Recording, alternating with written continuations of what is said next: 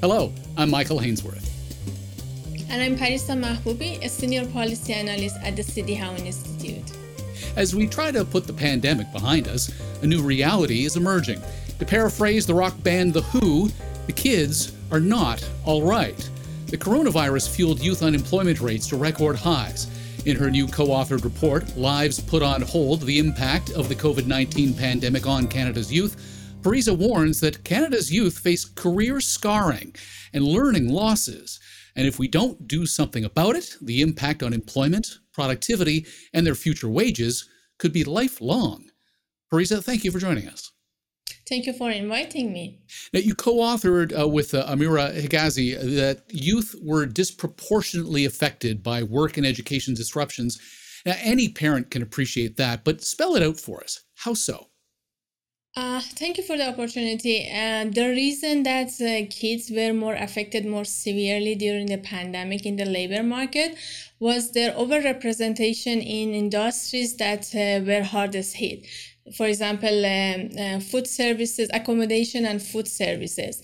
So proportionally, younger individuals more likely have jobs in these occupations, and because they required to have face-to-face interaction with the customers, and because the COVID was a health-related crisis, they weren't able to maintain their employment and become unemployed during the pandemic and also during each waves that we faced. So compare and contrast for us. At the height, what was youth unemployment like compared to the general population? So always youth individuals in the labor market experience higher unemployment rate. For example, at least 4 or 5 percentage points. There are gaps in normal times when the economy is strong. But during the pandemic, the gap it becomes significantly large because the impact was larger on youth. It doesn't mean that the older workers and prime age workers didn't experience high unemployment. Actually, their unemployment became double digit. But because the impact was larger on young individuals, the gap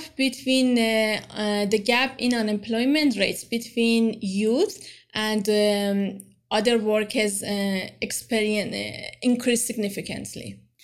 Let's talk about the educational side of this conversation for a moment. Can we quantify the impact COVID-19 had on education? Unfortunately, currently, because there is no data that we can use, for example, to assess the educational impact in terms of learning losses on Canadian students, and mainly because, for example, the stop in the provincial assessment, standardized assessment test during the pandemic, we are not able really to measure that until the next round of the assessments become available. But there are some regional data, and there are some indication based on past literature on school disruptions and also international evidence from other countries.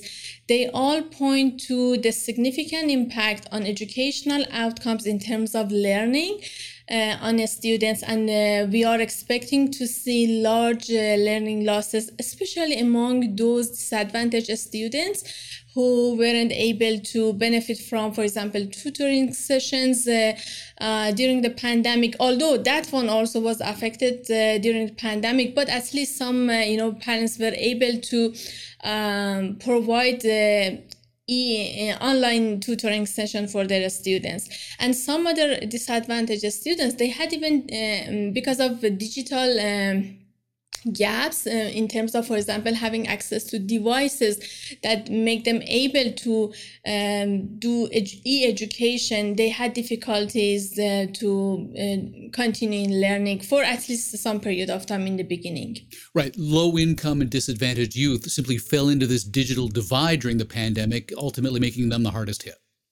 Absolutely, and these students, even prior to pandemic, normally there are some gaps between these students and other students. So there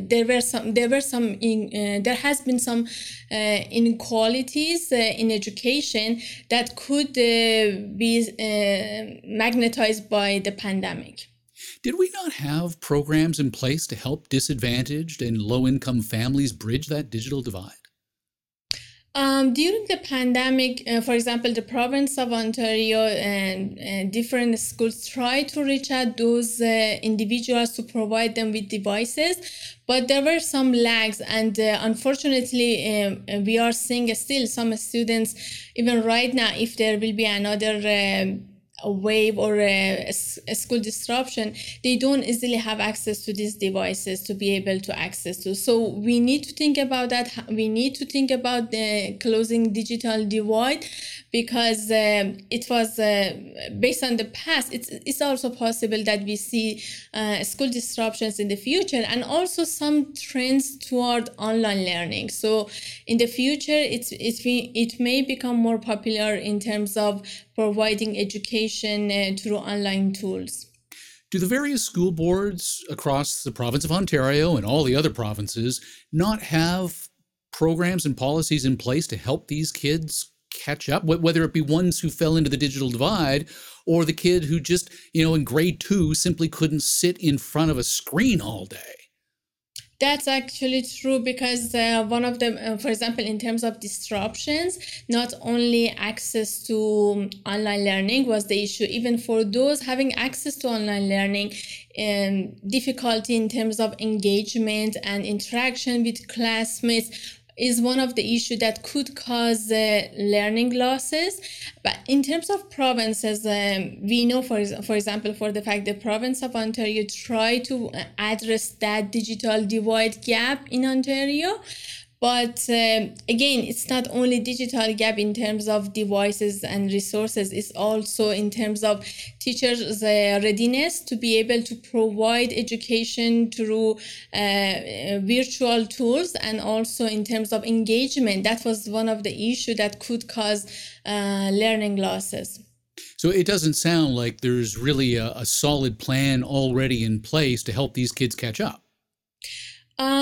There are some introduction of, for example, increasing investment in education across the provinces. They try to increase investment. They try to provide some sort of tutoring session, not equally across the provinces, and not equally to the same extent.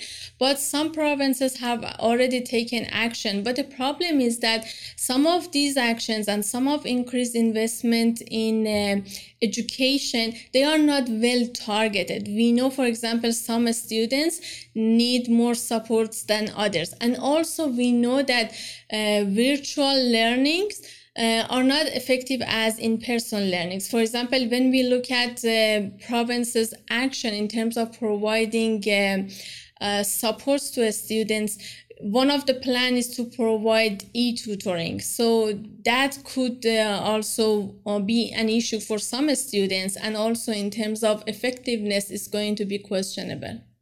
Now, you're speaking to a member of Generation X. We came out of post-secondary education right into a recession.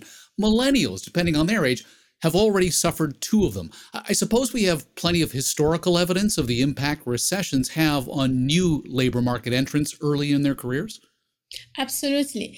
In general, unemployment affects the individual's future earnings, and also the possibility of become employed, or even chance of unemployment. It's going to affect that.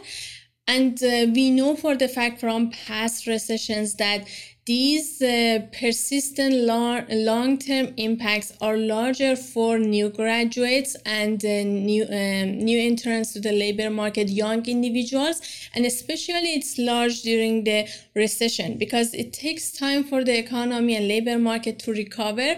And to be able to mitigate the long-term impact, individuals need to change their job more quickly and find and move to employment that they provide higher quality in terms of earnings and high quality jobs.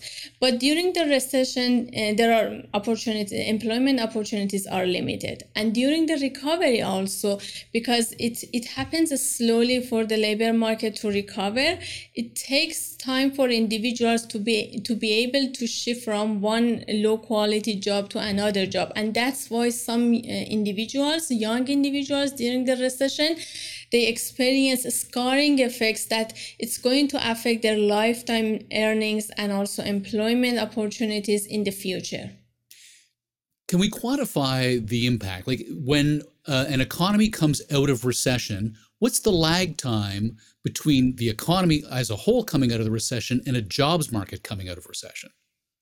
It really depends on the type of recession. For example, the COVID crisis was a unique one in many ways.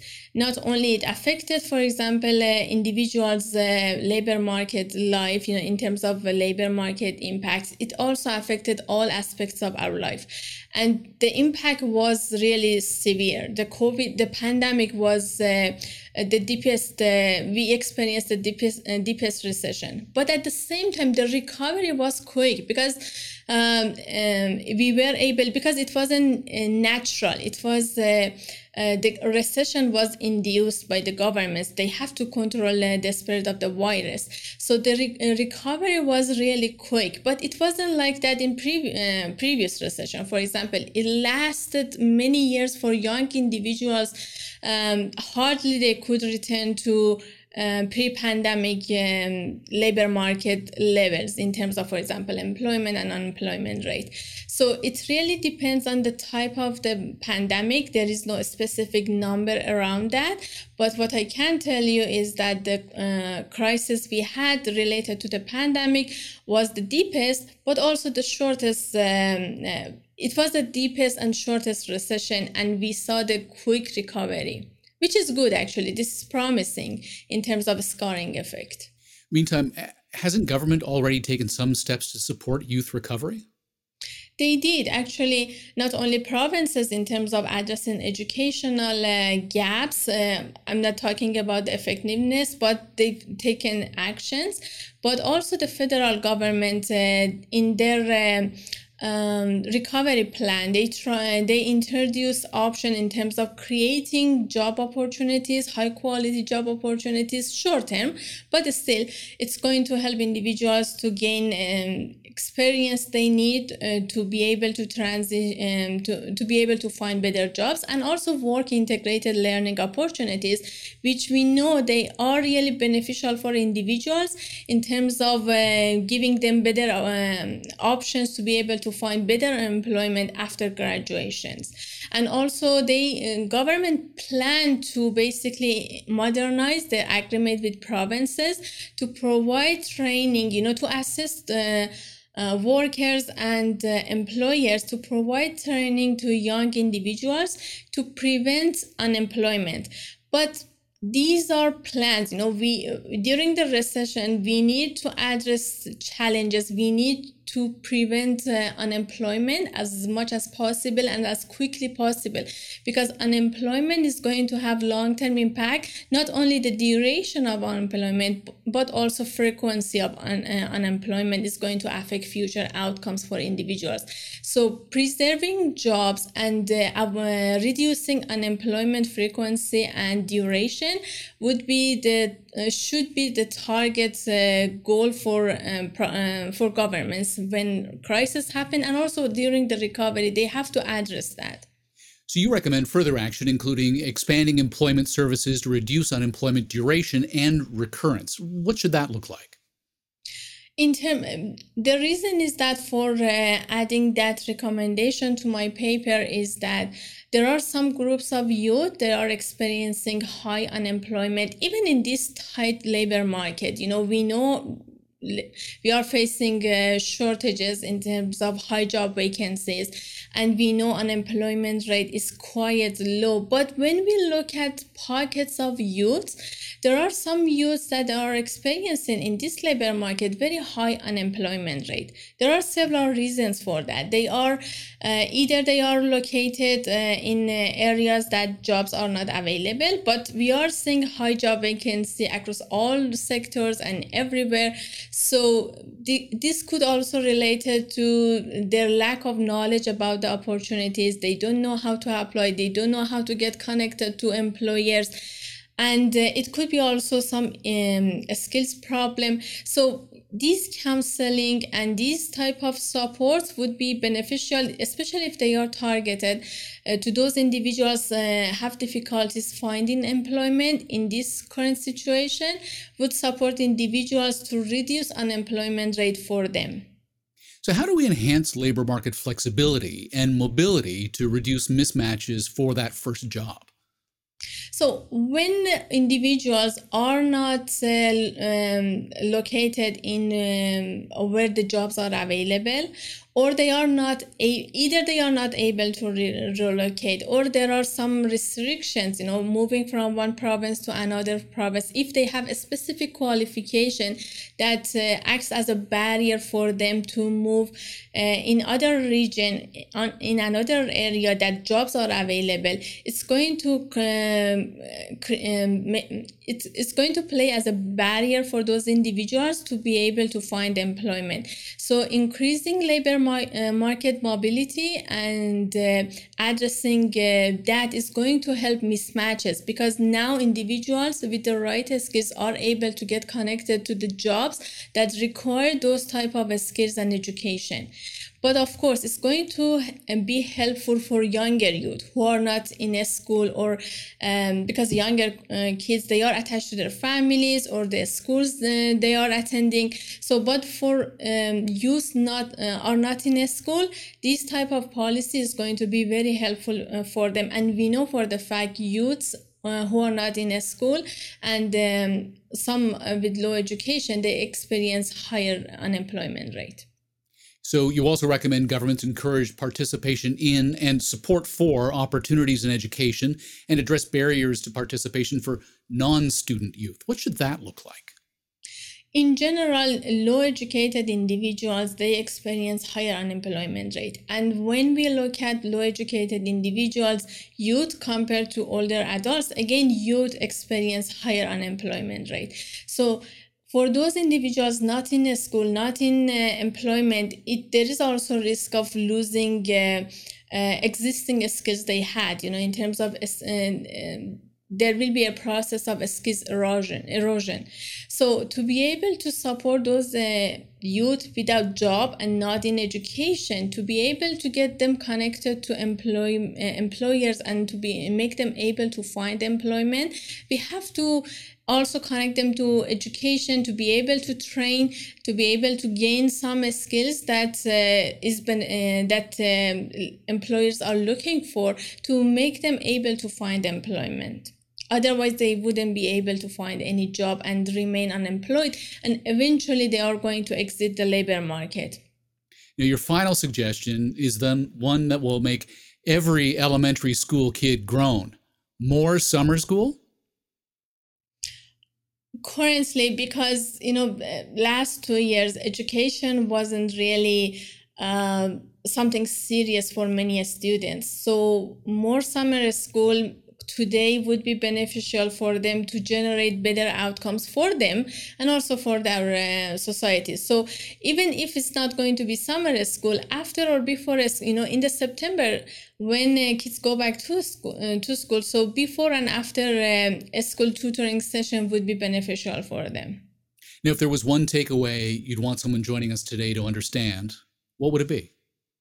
So the most important thing is that currently there are some individuals, young individuals who are disadvantaged, like low educated youth, and also some groups of youth like those with some ethnicity and some race background.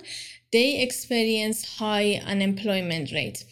they need targeted support. At the same time, we are having students from with disadvantaged background and low social economic status. They also experience high learning losses. They also need specific support. They need support more than other students. So targeted supports in terms of learning and also in terms of employment assistance and employment labor market policies would be beneficial for these individuals and also help them to contribute to the labor market right now or in the near future. Fariza, thank you for your time and insight today. Thank you for having me. Fariza Mahboubi is a senior policy analyst with the C.D. Howe Institute. Still to come from the C.D. Howe, Michael D. Bordo, the Board of Governors Professor of Economics and Director of the Center for Monetary and Financial History at Rutgers University. That's September 15th.